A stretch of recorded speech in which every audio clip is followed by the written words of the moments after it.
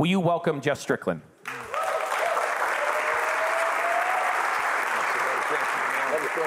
Because he is doing a great job, so there's nothing really to criticize or correct.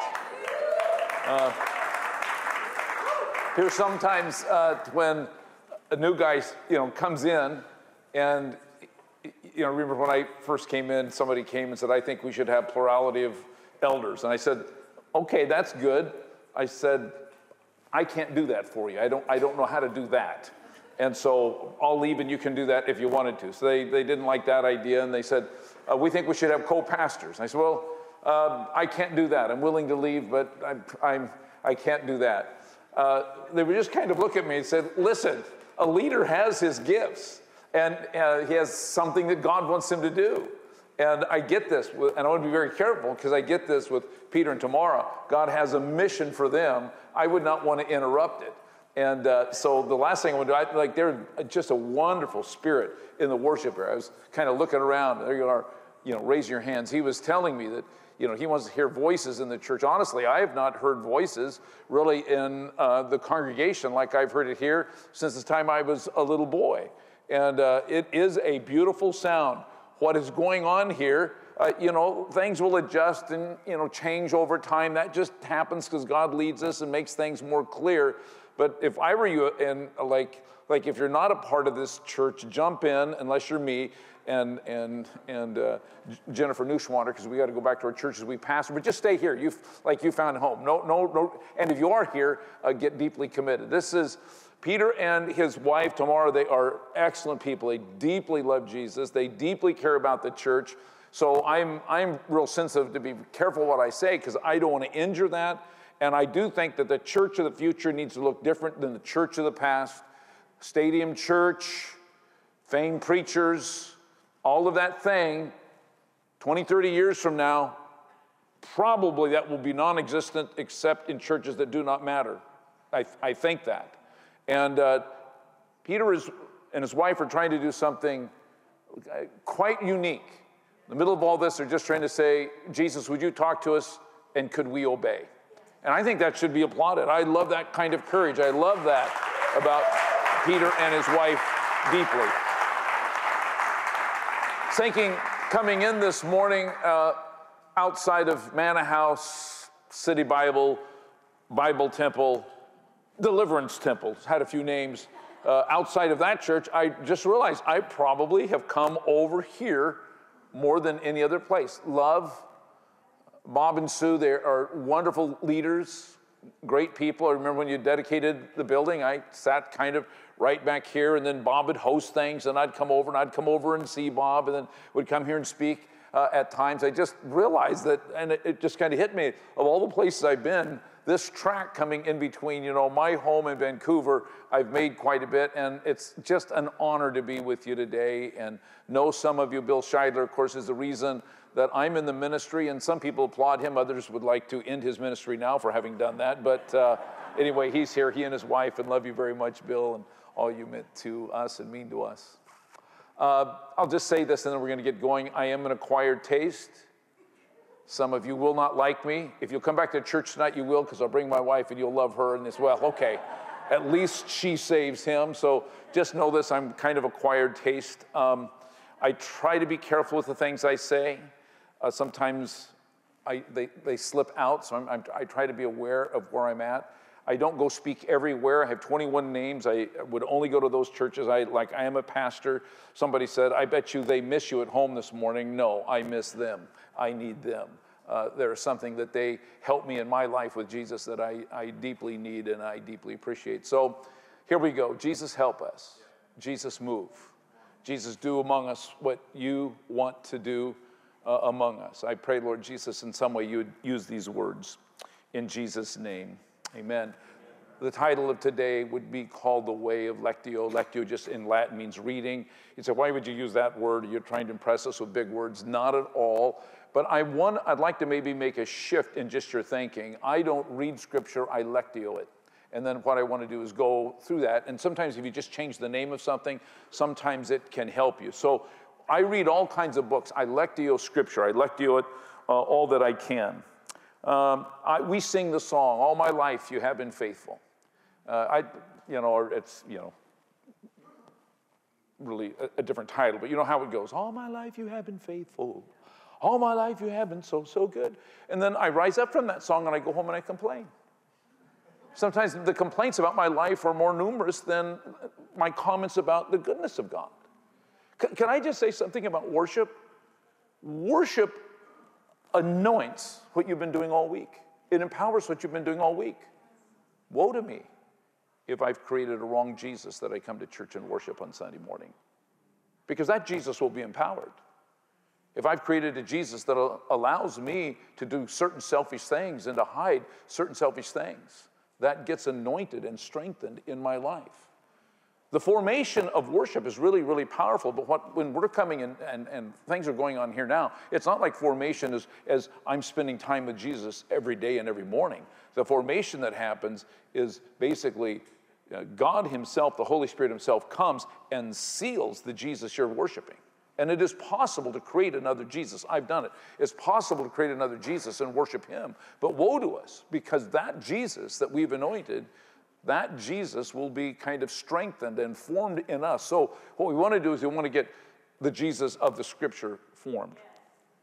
Had a pastor's wife recently tell me the story about she got some disease when she was pregnant. And it was incredibly painful. She went through just all that she went through: vomiting, diarrhea, pain, bent over kind of pain. In fact, I wouldn't describe it all to you because it was just, at times I would just tense up when she would tell me. It was just horrible. They gave her all kinds of, from painkillers, she's pregnant, from all kinds of painkillers to all kinds of steroids they put her on, and she is going absolutely mad, and it's not helping the pain. And her husband is watching because he's giving her the stuff that she's supposed to be taking because she has to take so much of it. And he says, I think the drugs are making her worse. And the doctor will not listen to her. She's getting, in this generation, that's kind of what happens, is very connected with drugs because the spirit of this lays across her land. She had this deeply suicidal thought within her. She wanted to take her life. Her story just goes and goes and goes. And then when she's telling me the story, she says, and then it got worse. I mean, I just almost wanted to faint right there. How could it get worse? Ends up this way. She asks her husband. She's having a moment of deep pain, but enough clarity. She wants to take her life. And so she asks, can I go buy a toy for somebody that was in their church? And he says yes. And so she wants to go to this certain toy shop, and they pull up there, and he gets out of the car to go in with her. And she says, no, please, I'm feeling well enough. Let me do one thing by myself. And they're standing above the car over the hoods talking about, not a big argument, but talking about it. Somebody in a nearby beauty parlor is looking at them tell this story. And they said, I think they're having a fight. We better call the police. And so they call the police on them. Eventually, he acquiesces, lets her go into the toy store, and she goes in the toy store, and she starts looking for the back entrance. Some lady asks, what are you doing? She says, I'm looking for a back entrance. She says, my boyfriend is trying to hurt me out in the car. And so they show her the back door, and she goes out the back door, runs down the alley, and comes into a gun shop. The gun shop, she's never held a gun in her hand. She's never shot a gun before, but she is tired and sick, and she's in this incredible madness. And she goes in there, and she buys a .38. She's in there buying the .38. She actually puts a bullet in the gun. And the guy's just finishing up the cell, and finally the gun is hurt, and he hears this click, click. And she didn't know about gun. She thought she had the bullet in the chamber. She didn't. He looked at her and said, what are you doing? She says, oh, nothing. I know what I'm doing. She didn't understand what was going on. She goes outside. When she goes outside, he immediately calls the police. So you have the police being called. They're just saying something that in the beauty salon that just seemed like an argument. What's going on? Now the police are being called in the gun shop. She goes out and she sits on a curb and she starts loading every single chamber and gets the gun all ready to go, and she holds it up to her head. She'd never shot a gun in her life. Across the street, somebody was looking at what she was doing, immediately calls 911, and then starts moving across the street. She pulls the trigger. When she pulls the trigger, it was so difficult to pull it. This is all that they can imagine. When she's pulling the trigger, comes down on it because she's jerking it real hard. It jerks the gun over, and the bullet comes in like in through her artery and out through the back of her head. Bang, she's down. Husband hears the gunshot, and he goes running in the toy store because he's curious where his wife is at. Has no idea. She has just shot herself there on the curb. About the moment she shot herself, here the police are showing up. They're waving guns at everybody. The guy, come across the street. He's holding the gun and moving towards the police. And why he didn't get shot was only for one reason, because a little bit earlier that day, some squirrels got in some electric panels in Tulsa and was taking all the police to go down there and direct traffic and handle things. So what happened was a captain and a sergeant, both of them Christians, showed up, who'd been in these kind of situations a lot, and they just decided not to shoot a guy that was moving towards them with a gun. Finally, he gives them a gun, and then here comes the husband, and all they had known that they got a report that there was some kind of abusive boyfriend, and they've got guns pointed at him, and they're saying, stop, stop, and he won't stop. He just keeps moving towards them. Their guess is that it had been younger police or anything like that, somebody else would have been shot that day. It just did not happen. One of these guys, when he's headed out of the room, both these guys that showed up for the call, both of them were Christians. One of them running out of the room. He said there was a whole room stashed full of all kinds of stuff. He said, I'm going by it, and it's just like the Holy Spirit says, go get the sterilized blankets. So he went and got 2 sterilized blankets and threw them in his trunk. And there he is with those blankets and applying pressure to this gal, and he's trying to just keep her alive while the paramedics get there. They haul her off to the hospital. Surgeon is there, who later will say this. You know how surgeons are. There's very few of them that are really good, and so when they're really, really good, they let you know, and they said probably only 4 or 5 people would have been able to save your life, and I'm one of them. I'm really, really, really good.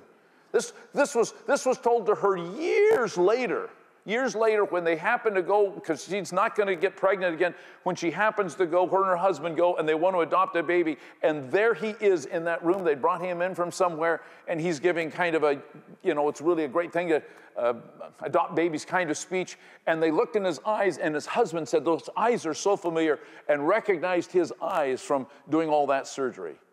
And he said, had I not been there, she would have probably been dead. He said, I'm even glad to hear she's alive, because once I work on them, they go on and I never hear any more about them. Thank you for telling me. She had, and I'm just glossing over the story, she had moment after moment after moment during this story where God was doing things to keep her alive. Had that first call not come out to police, had the police that had showed up not showed up, had all kinds of things happened in that moment, she would have died. But she didn't. So she writes this poem. This will give you some background. Where were you when the panic attack struck at 2 a.m.? Title of the poem, Where Were You? Where were you when the IV pricks took 15 times to find a vein? Where were you when AIDS accused my hyperemesis to be my bulimia? Where were you when the call button didn't work? Where were you when I was laying in my vomit with no one to help me? Where were you when I couldn't swallow my saliva without spitting it up? Where were you when I lost my job at the Alzheimer's clinic? She was actually an accredited and awarded and an honored person when it came to Alzheimer's treatment. She had her master's in that. Where were you when I couldn't bathe myself? Where were you when the doctor suggested that I needed to abort my baby? Where were you when I tried to use prescriptions as an overdose to get out of this life? And she just goes on and on and on with that.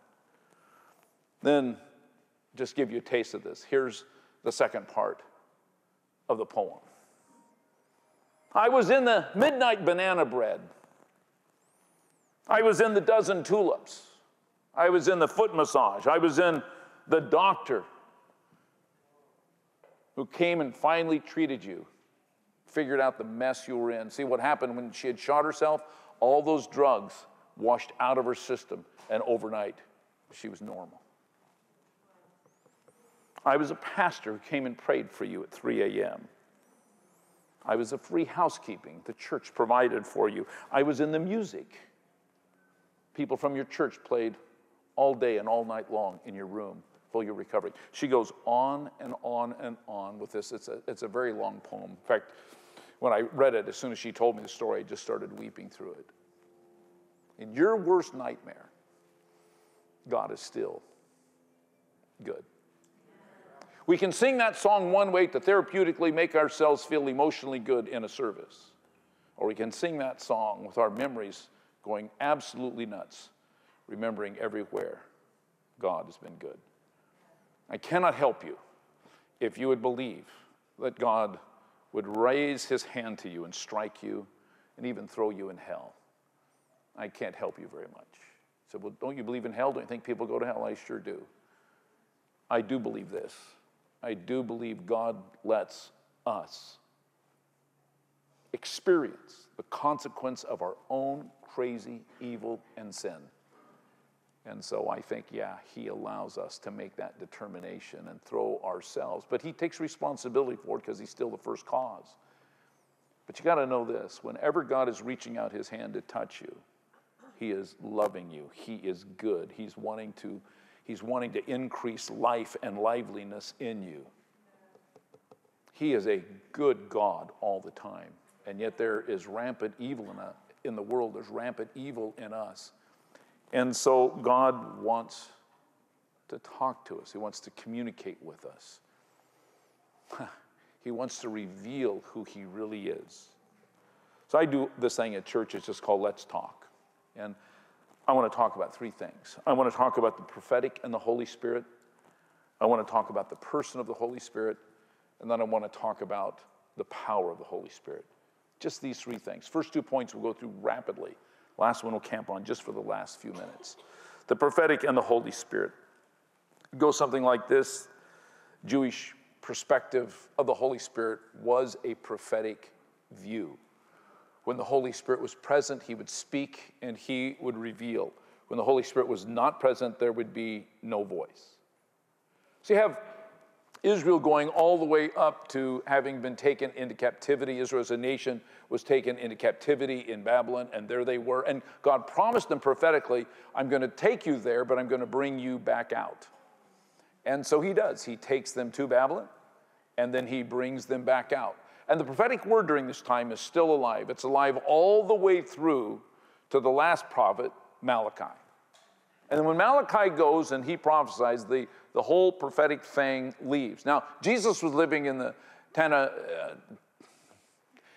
I'm forgetting how to say the word, but he's living in the days in which the oral traditions were being written. And even the Jewish fathers then were declaring that the writing of the Jewish traditions, it was not the voice of God. It was not the prophetic voice of God they were writing down. They would even admit this. It was the Bath Kol. It was the echo of the voice.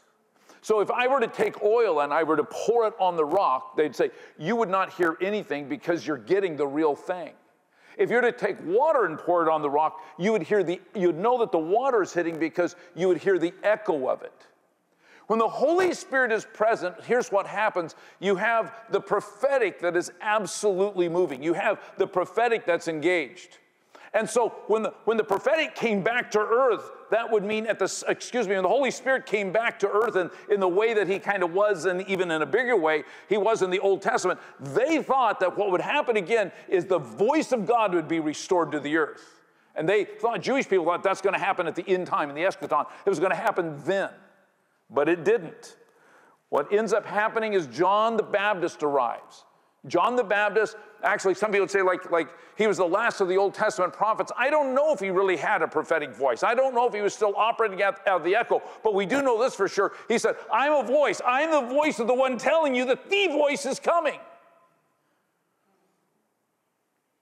The earth kind of stands still for a minute because we have a voice that is arriving on the earth that is going to change everything. He returns, and there he is in the waters of baptism. He's in the waters of baptism on that day. All of a sudden, after all of these years, that voice begins to break open. The Holy Spirit descends on him, and the heavens begin to open, and he declares simply this is my Son, in whom I'm well pleased. When people come up out of the waters, we echo that over them and saying, this was said over Jesus, and because now you're becoming a part of his body, this is true of you. You're his beloved son, you're his beloved daughter, in whom he is well pleased. Thank God for that voice that re-enters the world. Thank God for that voice with that redemptive sound that enters and calls us to come back to him. At Transfiguration, the voice is heard once again. This is my beloved son. Listen to him. Listen to him. Hebrews says, long time ago, God spoke to the prophets. In these days, he's going to speak through Jesus. When the Holy Spirit returns to his church, the voice of God comes alive. The prophetic voice comes alive. The testimony of Jesus is the spirit of prophecy. I'm aware, as we're being prophetic this week, I'm aware of this. I'm aware that what prophecy is Jesus giving witness to what he's doing in somebody's life. I'm trying to hear his witness. I'm trying to hear his testimony. This is what I'm doing, Jess. See this. Hear this. This is what I'm doing. Say this, because this is what I'm doing in their life. The fact that the prophetic voices return to some degree is telling us that the Holy Spirit is here and present. In other words, in the Jewish mind, the voice of the Holy Spirit and the Holy Spirit were tangibly connected. You couldn't break the two apart. Another place, right before his passion, Jesus said, I have already brought glory to my name, I'll do so again. And I suppose you could say, at his baptism, God brought glory to his name, and then Jesus, he went and spoke for the Father. I suppose you could say that, and that would be certainly a right way to handle the scripture. But I like to go all the way back to creation. Spirit of God hovering over the face of the earth. If the Spirit of God is present, what are you going to have? You're going to have the voice of God present too. And what begins to happen? Let there be light, let there be, let there be, let there be, let there be, let there be. The voice of God starts moving into the earth. See, what he wants to do is he wants to give you and me that voice. He wants us to speak prophetically. The Jesus we worship is very, very important. Can't be another Jesus, it has to be King Jesus. The Jesus, the Son of God Jesus, the Jesus that is seated on the throne today. And so I think when he's saying, listen, I've glorified my name, I'll do it again, I think simply he's saying, listen, you've heard the voice of creation, and everything I did in the voice of creation, it was good, good, good, good. Now, listen to the voice of redemption. And every redeemed soul, good, good, good, good. All of you have had things happen in your life that have been evil and damaging and hurting and all of that. Every single one of you have experienced that. In the midst of it all, God has been good in everything. And what happens to us as we receive the Holy Spirit, all of a sudden he begins to reveal to us where he's been. And this revealing, in my mind, is incredibly important. The Jesus truth is simply this. When the Holy Spirit returns to his temple, and his temple happens to be the body of Jesus Christ, the voice, his revealing of Jesus comes also. Now, let's turn to the person of the Holy Spirit. The person of the Holy Spirit. Before Jesus, the Holy Spirit often is just thought of as naked, raw power. That's how we think of him. In fact, when you and I think of power, we tend to think in kind of in that sense of, if you don't mind me saying it, but kicking, demon, casting out, Red Sea, opening, dead body, resurrecting. When we're singing power in the church, we're kind of getting it all like that. The power of the Holy Spirit is incredible. The power of the Holy Spirit is simply this. The Holy Spirit reveals. He reveals the voice, the thing that God is doing. Jesus said, what I see, what I hear the Father doing, that will I also do. What the Holy Spirit does is he reveals to us the things Jesus is saying and doing them, and then he puts that in our mouth, and we begin to speak it. Jesus is doing such and such. Here's the power of the Holy Spirit. Once his word comes out, if you miss this, you kind of miss all the other teachings of Jesus. The word comes out of our mouth, and it's sown, and a seed sown by God can only do one thing, grow and produce fruit. So I'd like to know what the superpower of God is. The superpower of God is to take a tiny little seed and plant it in the universe, and nothing can stop its force. When he tells Israel, I'm going to take you out of Egypt, nothing could stop the force of that word coming out over that nation's life. Nothing could stop it. There was something incredibly powerful wherever 2 or 3 are gathered in my name and pray. There was something incredibly powerful in that church that once that seed gets sown, nothing can stop it. So I just want to look at this just for a minute. I'm sure you've already heard this, but I want to run through it. The Holy Spirit is the Spirit of Jesus. And that seems like, well, that's kind of a simple thing. Why would that be important? I'll show you in just a minute.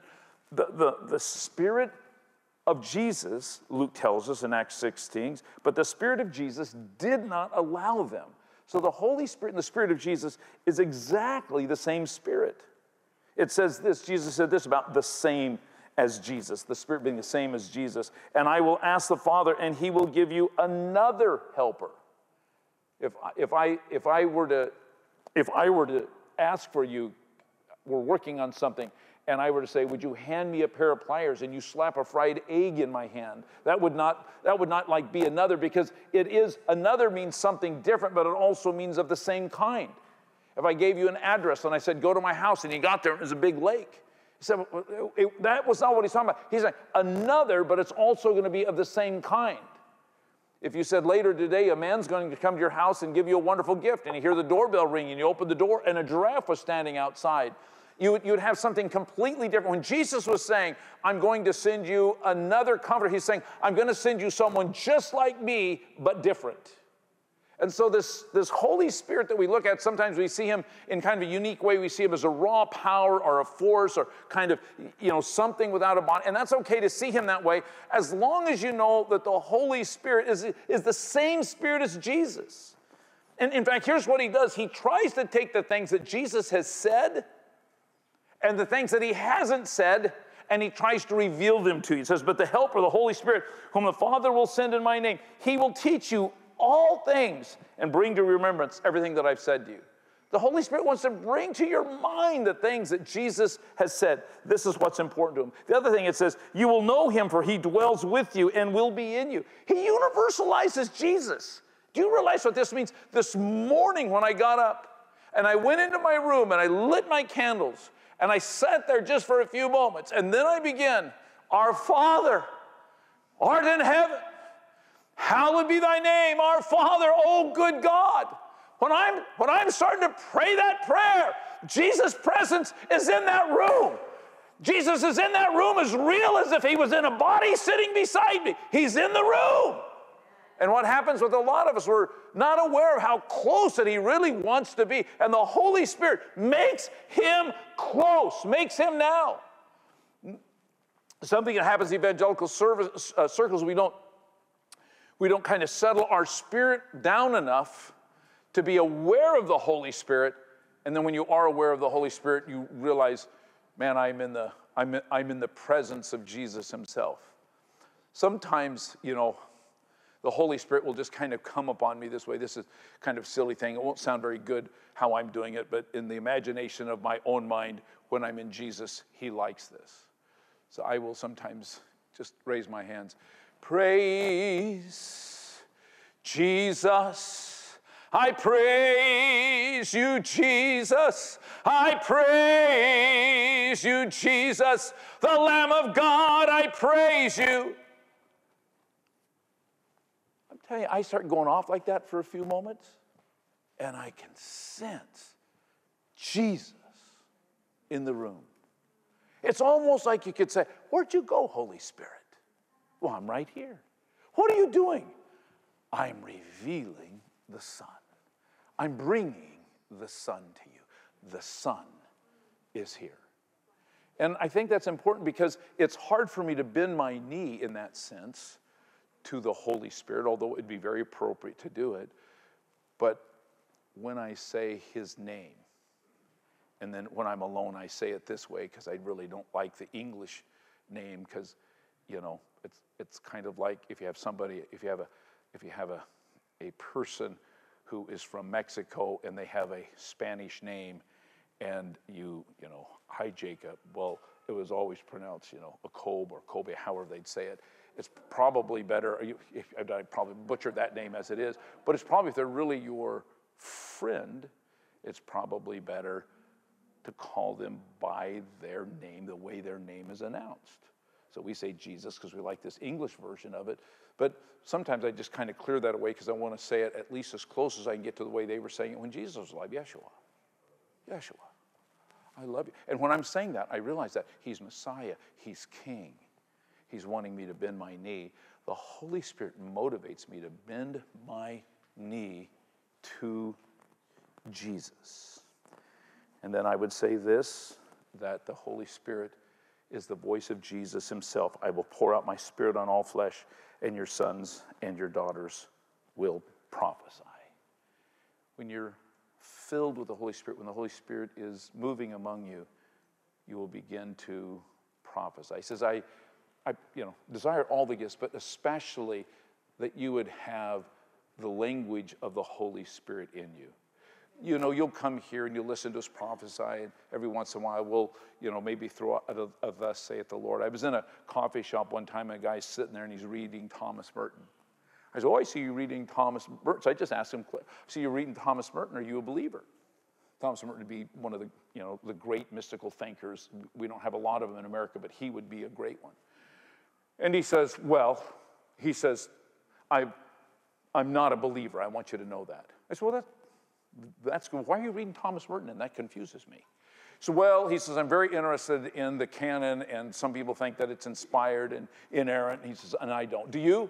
I said, oh, yeah. I think it's inspired and inerrant, but not for the reasons you think I think that. And so he says, and then he starts going through all the doctrines that are all contradictory in Scripture. I'm kind of listening. I said, I get it. But that's not why, I don't think that's what the Bible does. He says, well, what do you think the Bible does? And then I go in on him. I say, I think the Bible tells a story. I think the Bible tells a story about Israel and how Jesus fulfilled in Israel something that God longs to do, and that is to save people like you and me. And I said, in that story, you have the wonderful outworking of God and ultimately its conclusion in Jesus and how he's out to redeem the world because the world is so massively full of evil and hatred and, it's going on and on like this. So I said, I think it's an inspired and inerrant story. So I don't even argue over the doctrines. I get all those contradictions in there. I see it. I've read enough to know exactly what you're talking about, but the story, what a story. And I went in greater detail with him. And he just kind of pops back and he says, whoa. He says, do any Christians that you know talk like this? I said, yeah, there's quite a few of us now that talk like this. And then I said this, and it wouldn't seem like, but I'm prophesying over. I said, I don't want you to be offended at me, but you are a terrible atheist. He says, well, why do you say I'm a terrible atheist? I said, because you have an interest in whether or not the canon is inspired and inerrant. Your whole proposition is that it is not. Move on. If it's a piece of literature, move on. You're reading Thomas Merton. Move on. You're a terrible atheist. You're not representing well. And, I'm exaggerating how I said that, but in essence, that's what I was saying. I did say this. You're not representing very well. And he paused, he didn't know what to say, and he had to go. He said, would you talk to me some more? I said, I'll talk all day long on this stuff. I said, if there's anyone I like talking to, it's an intellectual that is an atheist. Because I said, that is a debate I think I can win. So he left. We came back and talked some more. That wouldn't seem like prophecy to you. But I was flipping his world upside down really, really quick. If you're intellectual, I've read enough. I've kind of read the other side of things, so I understand the arguments a little bit. But more than that, I understand the heart. See, and that's what I told him. I said, there's a longing in you. You want to believe the story. But there's been a whole lot of rot in the church, and so you think just because the church has been rotten, the story isn't true. I said, Jesus isn't rotten. Okay. Make sense to you? Let's talk about the power of the Holy Spirit just quickly. I see it just simply this way, that if God is speaking, we need to listen. So I would just spend the last couple of minutes just talking about how to listen. Connection with the Holy Spirit is not assessed by human convention. I can't email him. I can't phone him. I can't follow him on social media. So communicating with him is different. Can't sit down and share a cup of coffee with him. So when the Holy Spirit talks to you, you have a brain, and he's going to use your mind, and he's going to use thoughts to connect with you. You will not hear from him any other way. If you're listening to him speak as I speak, it's because the Holy Spirit is kind of messing with your thoughts right now, and he's leading you somewhere and talking to you and everybody. That's happening all over the room in different places. I cannot stress enough that the way that we do life in a secular world is not going to enable us to hear God's voice. And so I don't say when I talk about the Bible, I don't talk about reading it. I talk about lectia it. I know that word isn't proper grammar, but that's how I say it. It reminds me, move away from reading, move into lectia. This is God's word. It has a special story to tell, and boy, have I been digging on it for a long time. We go to the scripture. The Lord has given me the tongue of disciples, that I may know how to sustain the weary one with a word. He's given me the tongue of a disciple, that I may know how to sustain the weary one with the word. He awakens me morning by morning. He awakens my ear to listen. As a disciple, the Lord God has opened my ear, and I was not disobedient, nor did I turn back. The Lord has an ear in you that he wants to open. You are not pleased with sacrifices and offerings. I thought, God, if I do a good service, if I do something really hard, if I really break my back for something, will that count something with you? And then he says this, you have dug out 2 ears for me. The psalmist is saying, Eugene Peterson brings this out. He says, the Lord has taken a pickaxe, and he is carving an ear out of my block head. And there's so much truth to that. He's wanting to carve in you an ear that can hear. You did not ask for burnt offerings or sacrifices for sin. Then I said, I have come.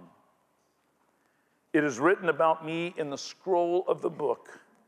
I am happy to do your will. Because we cannot do his will until he has dug out in us ears. Stood up in my pulpit one Sunday morning.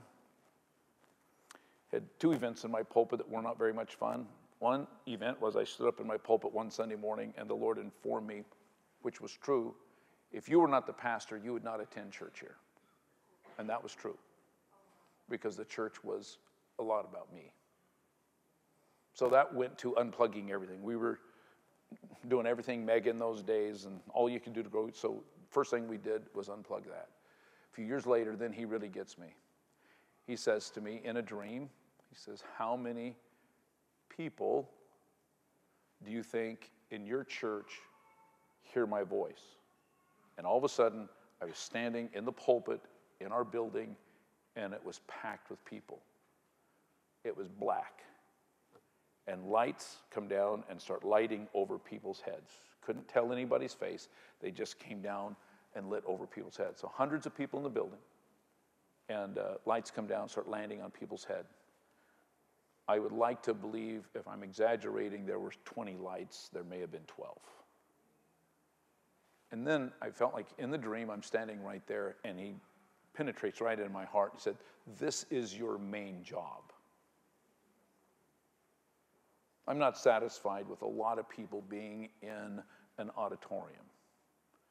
I'm satisfied when my sheep hear my voice. And essentially said, you're a lousy shepherd because that is not important to you. Well, I got them to hear his voice. They knew all about tithing, that was for sure. They knew all about attendance, and they knew all about don't move to Texas. So those things we got in them really, really good.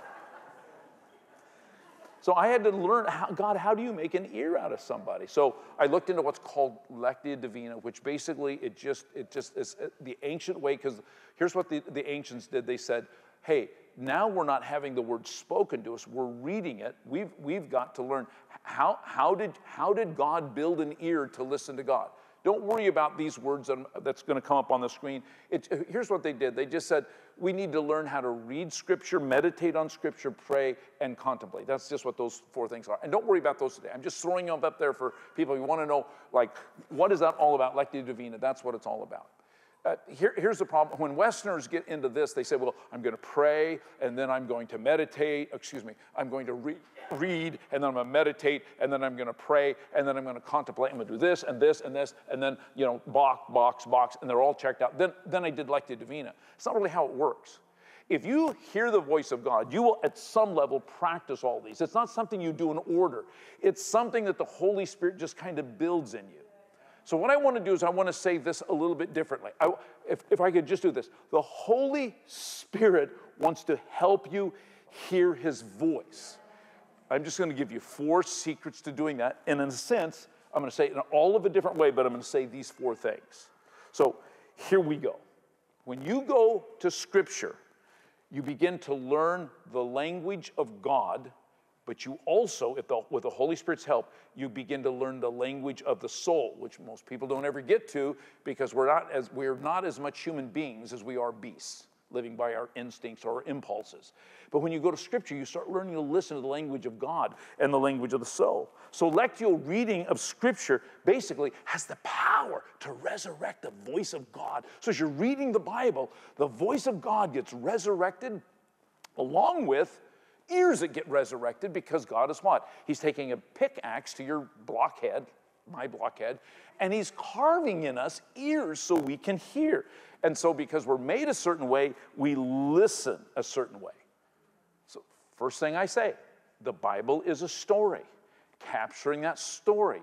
Men were created in the image of God. Women created in the image of God. We lost that image. We brought evil into the world in gross ways.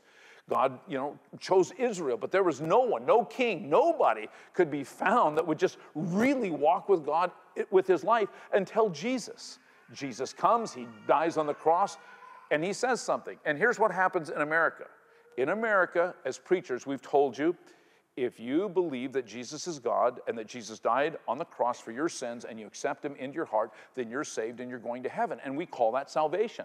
That's all good news and everything, but could I tell you, if you do all that and you still have a life that's living in hell here on earth, that is still not what he come to do. That's not what salvation means. Salvation means, this old nature you have in you, and it's always causing you to go down a wrong street. It's always causing you to be a little bit more addictive than you want to be. Something's always obsessing you. Your impulses are driving you. Something in your flesh and your senses, that's what's motivating you in life. Jesus steps up and says, by my Spirit, I can take that old heart out of you and I can put Jesus' heart in you. So here's what you'll want to spend your life doing. I want to be like Jesus, and what I see the Father doing, I want to do that. I want to love like Jesus, and I want to heal like Jesus, and I want to confront evil like Jesus. All of a sudden, and say, well, I better get through it. I better read the whole Bible so I get the story. Guys, I'm 20 to 30 years in looking at this story, and I'm still discovering the story of God. And when I see a little story, I realize that the little story, so the Bible has the big story, and has all these little stories in. All these little stories are just retelling the big story. And so what's happening, I'm learning the story of God. And as I learn the story of God, it makes my ears rich in being able to hear his voice. Like what do you hear? Like, that was not nice, what you said to your wife. She had it coming. If you know my wife, she never did.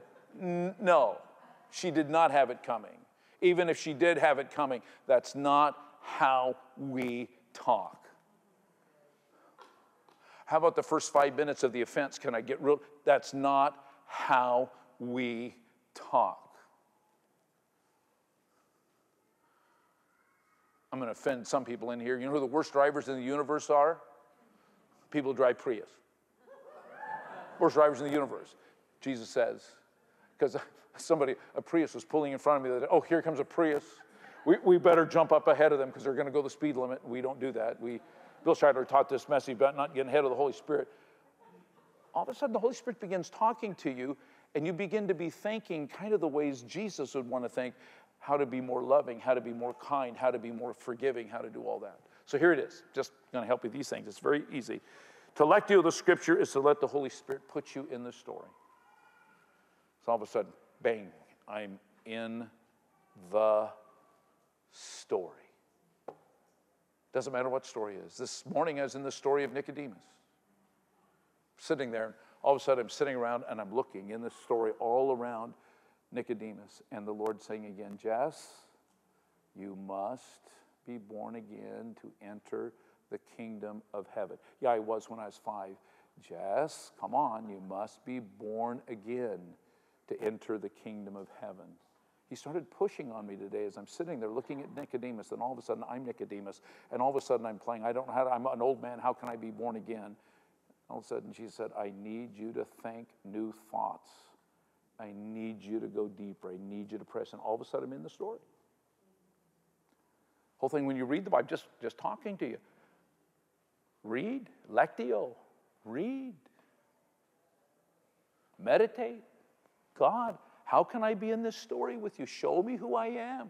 Sometimes you're the elder brother. Sometimes you're the prodigal son. Sometimes you're the father. Sometimes, believe it or not, you're just the guy that God says, would you go kill the fatted calf and get it ready? There's all kinds of people in the story. All of a sudden you get and you're seeing it from that perspective. And then you let him put his story in you. Remember the story I told you earlier? And she's writing this thing, where were you, God? And all of a sudden she's saying, you were here and here and here. You know what all that is? That's all her letting God now put his story in her.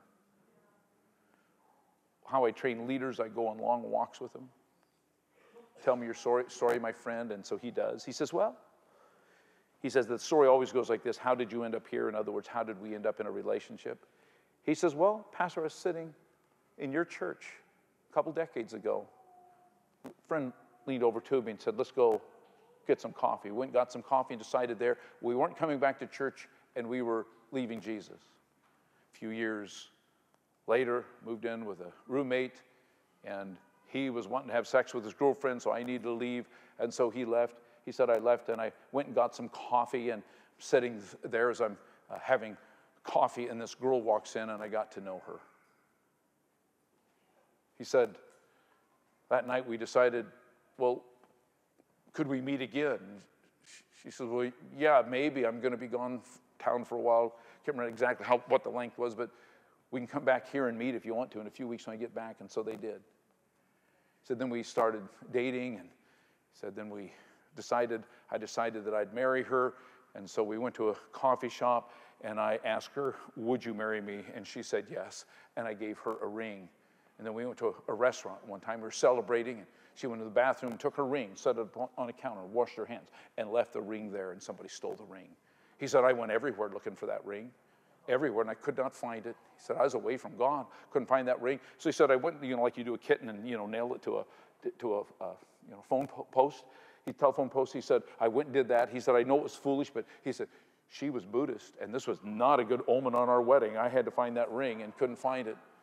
He said, about a week later, somebody calls, ring. He said, I'd like to meet you and your fiance concerning your ring. He says, okay, let's meet. So they end up at this coffee shop, and she's saying to him, I don't have your ring. But she says, I have a very expensive ring. Me and my fiance were going to get married, and we decided it was not God's will. I'm a Christian. We decided it was not God's will, and the Lord told me to give it to you guys. She says they just start weeping. They're crying. They're just, all over themselves. Their heads are down. He says, she whispers to us. She says, I'm a Christian, so I'm going to pray for you right now. So she prayed for him. He says, they're just crying. We can't get the tears out of our eyes. Our heads are down. She said, when we looked up, she was gone. We ran outside to see if we could see her. Could never find her. She says, I don't think it was an angel, but boy, it was strange. And it did have that sense that God sent her. A few weeks later, they meet at a coffee shop and decide, you know what, we need to start walking with Jesus. So I said to the young man, who are you? That's what I always ask guys. Because I want to say, well, I'm a pastor, I'm this, I'm that, I'm the other thing. That's not who you are. You're the sum total of the story of God that's within your heart. And most of you sitting in here, if you're my age, you probably could have 10 of these. I don't stand up here. I don't even feel very much like a pastor, but I've got 10 things. I said, who are you? And I said, you end it like this. I am the guy who God, fill in that blank. He said, well, I'm the guy who God loves. Everybody can say that. Be more specific. I'm the guy who God has shown grace. He went through all kinds of things. I do this, guys, all the time. No. Come up with something else. It's very specific. This is peculiar to you. God showed up in your life. He couldn't think of anything. I said, tell me, because I have a feeling what your answer is going to be. Because remember, this is like a 3-hour story, and he's coming back to this coffee shop. I said, where was the coffee shop that all these things happened? And his face went white. He said, it's the same coffee shop every time. Who are you? All my life you have been faithful. All my life you have been so good. Has he? This kid was totally away from God, totally going his own way, in complete rebellion. Who are you? Because the story of God is in you, and you've got to find it. The love of God is beyond what you could ever imagine. You've got to find it. You've got to discern it. You've got to let him dig ears in you until you can see his story in you. Yeah, he wants you to know his story, but only so he can find his story in you. It's resident in you all more than you know.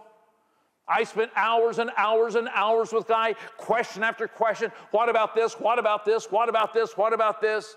And all of a sudden it drops. I turned to him and I said, who are you?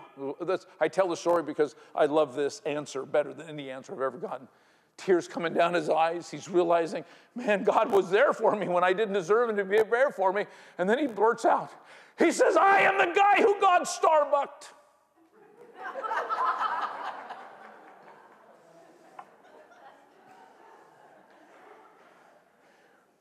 When we read his word and we see him in his word, the Holy Spirit begins to speak back to us. One of the first things he wants to do is tell you who you are. Beyond being a pastor, a father, a son, or anything else. And I have my own words, about 7 of them. I don't share them with hardly any people. But where God met me and told me, this is who you are, against what your own mind and maybe what other people would think. This is who you are. He wants to get into your story with you, and he wants to tell you who you are. We could say it this way. Fourth way is we need to be open to his metaphors, because almost all of Scripture is a metaphor. And so you've got to know, like he's my rock. Well, we don't go sit down on a piece of granite. That's not what he's saying there. And so in a metaphor, you know what he means and what he doesn't mean. And then lastly, and this is the big one, lastly, is you let his story be preeminent above all stories that you have. So I start my day out pretty regular like this. Our Father in heaven. I don't say my, I say our, because I want to be aware I'm connected with other people. This is not about me. It's about his body. It's about him. Our Father in heaven, you're a good God. You're beyond me. You transcend me. And then here it comes. And some mornings I cry when I do this. I mean, talk about his story. Hallowed be your name. Now, I know this. We don't have a good English word to translate that word hallowed. And so I'm saying, you and your name is my ultimate worship. I pursue you above all else. Why I sometimes weep when I say that is because I cannot pursue him. I can't even want to pursue him unless his Holy Spirit is first in my heart to create that want. When you're reading Scripture, read the story of Jesus. He wants to remake you to look like him. And don't believe the devil who says he cannot do it. You'll always be like who you are. There's a lot wrong in me, but I am completely different than the man I once was. I won't be perfect before the sight of the grave, but I do know this. He's regenerating me piece by piece by piece by piece. Read his story and let him talk to you about it. Put yourself in it. Let him get into your story. Ask him about the metaphors and how they work out in your life. And then let his story be the chief of all stories, and find your place somewhere in the Bible. Because I found my place somewhere in the Bible. I am the guy who God. I am the guy who God. I am the guy who God.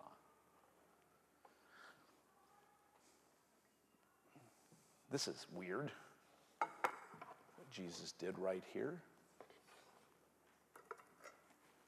I'm going to offend some in a minute, but hang on.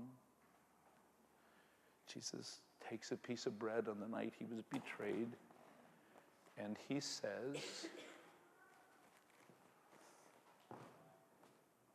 "This is my body." No, it's not. It's a piece of bread. It's a symbol for his body. It's not symbol. If his word said, "This is my body," it's his body. Everyone wants to argue, then does it literally become the flesh of Jesus? Well, obviously not. We don't know the mystery of how it's his body, but he declares, "This is my body." This is very important that you know and you commit your life to this. Why? Because at every place you think your life is being destroyed, at the very place where maybe you're holding the gun and getting ready to take your life, Jesus can step in and say, "This is my body. This is the place of your death, but it's the place where I'm going to bring resurrection." Piece of bread. And he says, "This is my body given for you. I did this for you." Takes this thanks offering in the Jewish feast, and he said, "This is yours." Here's the offensive thing. We do this in our church. People are kind of used to it now, but it was the first time was shocking when we did it. You ready? Behold, the Lamb of God who takes away the sins of the world. And you say, "All I see is bread." And I say this, that when we this morning say, "This is his body given for us," I declare to you that the crucified Jesus from 2,000 years ago is present in this room right now. And the resurrected Jesus who's seated on his throne by the Holy Spirit is present in this room right now.